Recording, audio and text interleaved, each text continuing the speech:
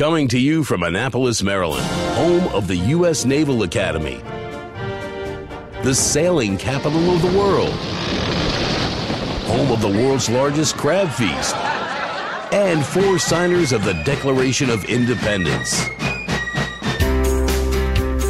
This is the Eye on Annapolis Daily News Brief, a daily roundup of local news that you can use, including local sports, local events, local opinion, and local weather from DMV Weather. Now here's your host, publisher of Eye on Annapolis, John Frenaye.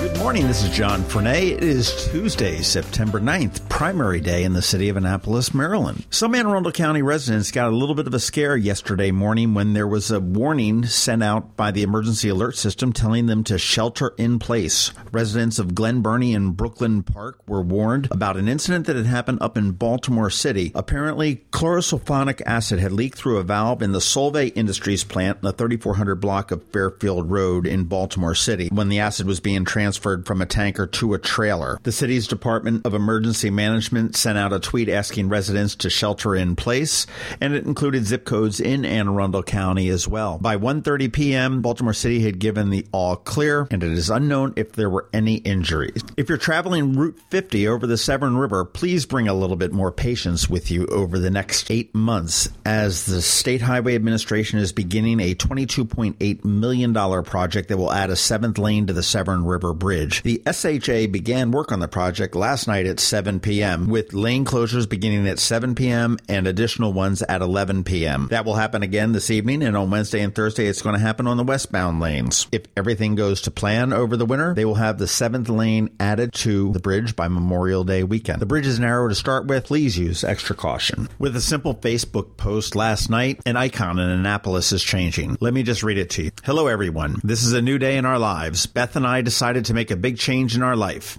After 52 years of working in my family business, I thought it would be a good time to make a change in our life. I've worked every weekend over the last 52 years and most days during the week. It's now time to spend time with my beautiful wife, Beth, and get to see my children, Lauren, Scott, Mandy, and Jerry. Today, there is a new owner of Chicken Ruth's Deli, Keith Jones. He's a very talented man and has been a good customer of Chicken Ruth's for years. He wants to keep everything the same. If it works, don't fix it. He will be keeping all the traditions in service the same. It has truly been living the American dream, running our family business and meeting all of our friends over the years. We have enjoyed watching over 5 generations of families grow up. Beth and I will still be around. We know you will love meeting and getting to know Keith. Beth will be busy with her real estate career, and I will be busy playing in my garage, restoring antique cars, model trains, and making music boxes. Thanks for the friendship over the years. And that was the message that Ted Levitt left on his Facebook page announcing the sale of Chicken Ruth's Deli in Annapolis. An icon changes hands. Ted, Beth, Chick, Ruth, thank you for the memories.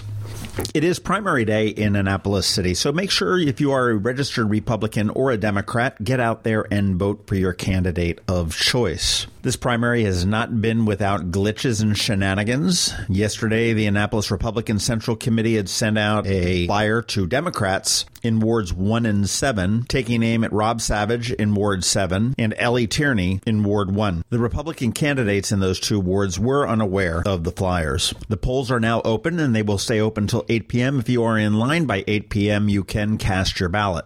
Despite an article in the Capital newspaper yesterday, you do not need your identification to vote. Maryland does not require identification to cast a vote. If you had registered by mail without providing proper identification initially, you may be asked for an identification, but typically you should not be asked for identification. There is a lot of confusion as to where to vote. Typically during an election year, we would vote in schools, which would be closed for the election day and the primary.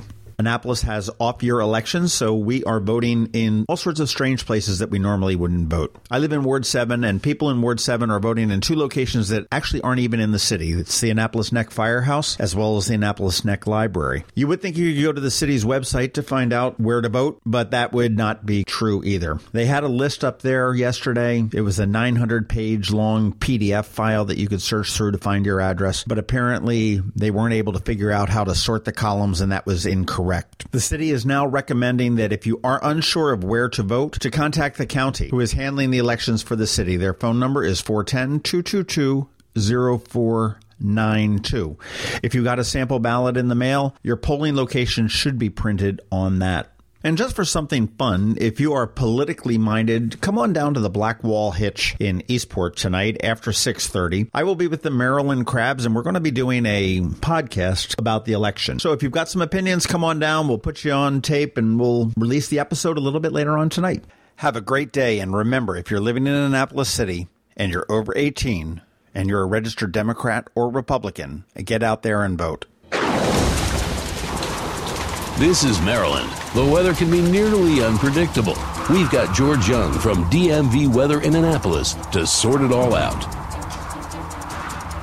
All right, hey everyone, this is George from DMV Weather. Here's your Tuesday forecast for Annapolis and Anne Arundel County. Today's weather outside will bring a little bit of everything to the table, as we will see clouds and a few showers moving through the area from the east-northeast, mixed in with some sun and occasionally breezy conditions, as Hurricane Jose's center of circulation passes by the Delmarva beaches today and tonight. As a result, we posted a target high temp on our website last night in the daily forecast section of 75 degrees for today for Annapolis. So let's see just how much impact Jose has on the area's temps today after it delivered some earlier than expected clouds and showers yesterday, causing our first forecast miss of the month for Annapolis. Look for low temps tonight in the 65 to 70 degree range around Annapolis, and then we should expect plenty of sun and temps 80 to 85 degrees the rest of the week, right through the weekend. So start making plans once again to get out and about to take advantage of what might just be summer's final act. Okay, back out to the tropics. As discussed, Jose will be passing our beaches to the east today and tonight, and from there we'll take a path north and then northeast into the Atlantic, where we don't think it will pose any further threat, but we will continue to monitor its progress. Now for Hurricane Maria in the Caribbean. Maria did what we thought yesterday and rapidly intensified to a Category 5 status storm that is now poised to move near or directly over places such as St. Croix in the U.S. Virgin Islands and Puerto Rico and possibly even the Dominican Republic. What does this storm mean for the Annapolis area? Not sure yet, but there is the overall potential that Maria could have some interaction with the U.S. East Coast in the next 7 to 10 days or so, so we'll continue to track and update daily until its ultimate path is a known quantity. Okay, that's it for us today. Be sure to download our free app by searching for DC MD VA Weather in your app store, and also be sure to follow us 24/7, 365 on our website at dmdweather.com or on social media via Twitter or Facebook. This is George Young of DMV Weather with your Annapolis forecast. Whatever the weather out there, have fun and be safe.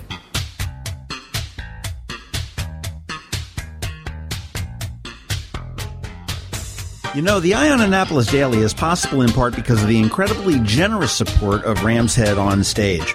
Rams Head, where every seat is less than 48 feet from the stage, brings more than 400 concerts a year to the area, both at Rams Head on Stage on West Street, as well as Maryland Hall, St. John's Key Auditorium, and other venues in the area. To wet your whistle, check out some of these upcoming shows this week. This Thursday at Maryland Hall, Randy Newman, prolific composer and musical satirist. There are still tickets available. Friday night, the comedy of Screech. Yes, Screech, from Saved by the Bell. Dustin Diamond will be in Annapolis for the latest installment of the Rams Head Laughs and Drafts comedy series. And on Saturday and Sunday, the smooth stylings of multi-platinum seller Jeffrey Osborne will return to Rams Head on Stage. Tickets are still available, and you can get yours at ramsheadonstage.com, or if you want to go old school, head on down to their box office at 33 West Street in the heart of beautiful downtown Annapolis. And for a guaranteed great night out on the town, ramsheadonstage.com.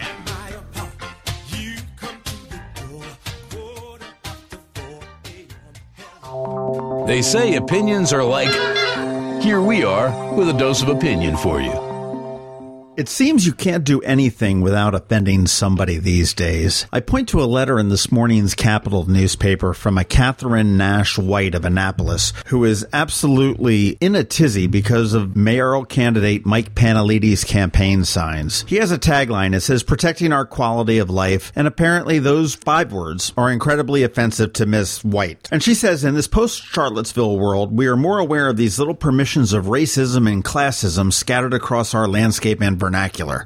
I'm not sure that protecting our quality of life is really permission to be racist. I'm not sure it's permission to be classist. She goes on to continue about how saying "our" is a reference to the upper and middle class, primarily white Americans. I'm not sure where she's reading this into this either. I don't think the mayor and his campaign staff said, hey, let's see if we can sneak one by the voters. Our. Perhaps it's referring to the citizens of Annapolis. Perhaps it's referring to the citizens of the state of Maryland. Perhaps the United States of America or even the world. Catherine Nash, there's so much more to be upset about. And in the words of Sergeant Hulka, lighten up, Francis.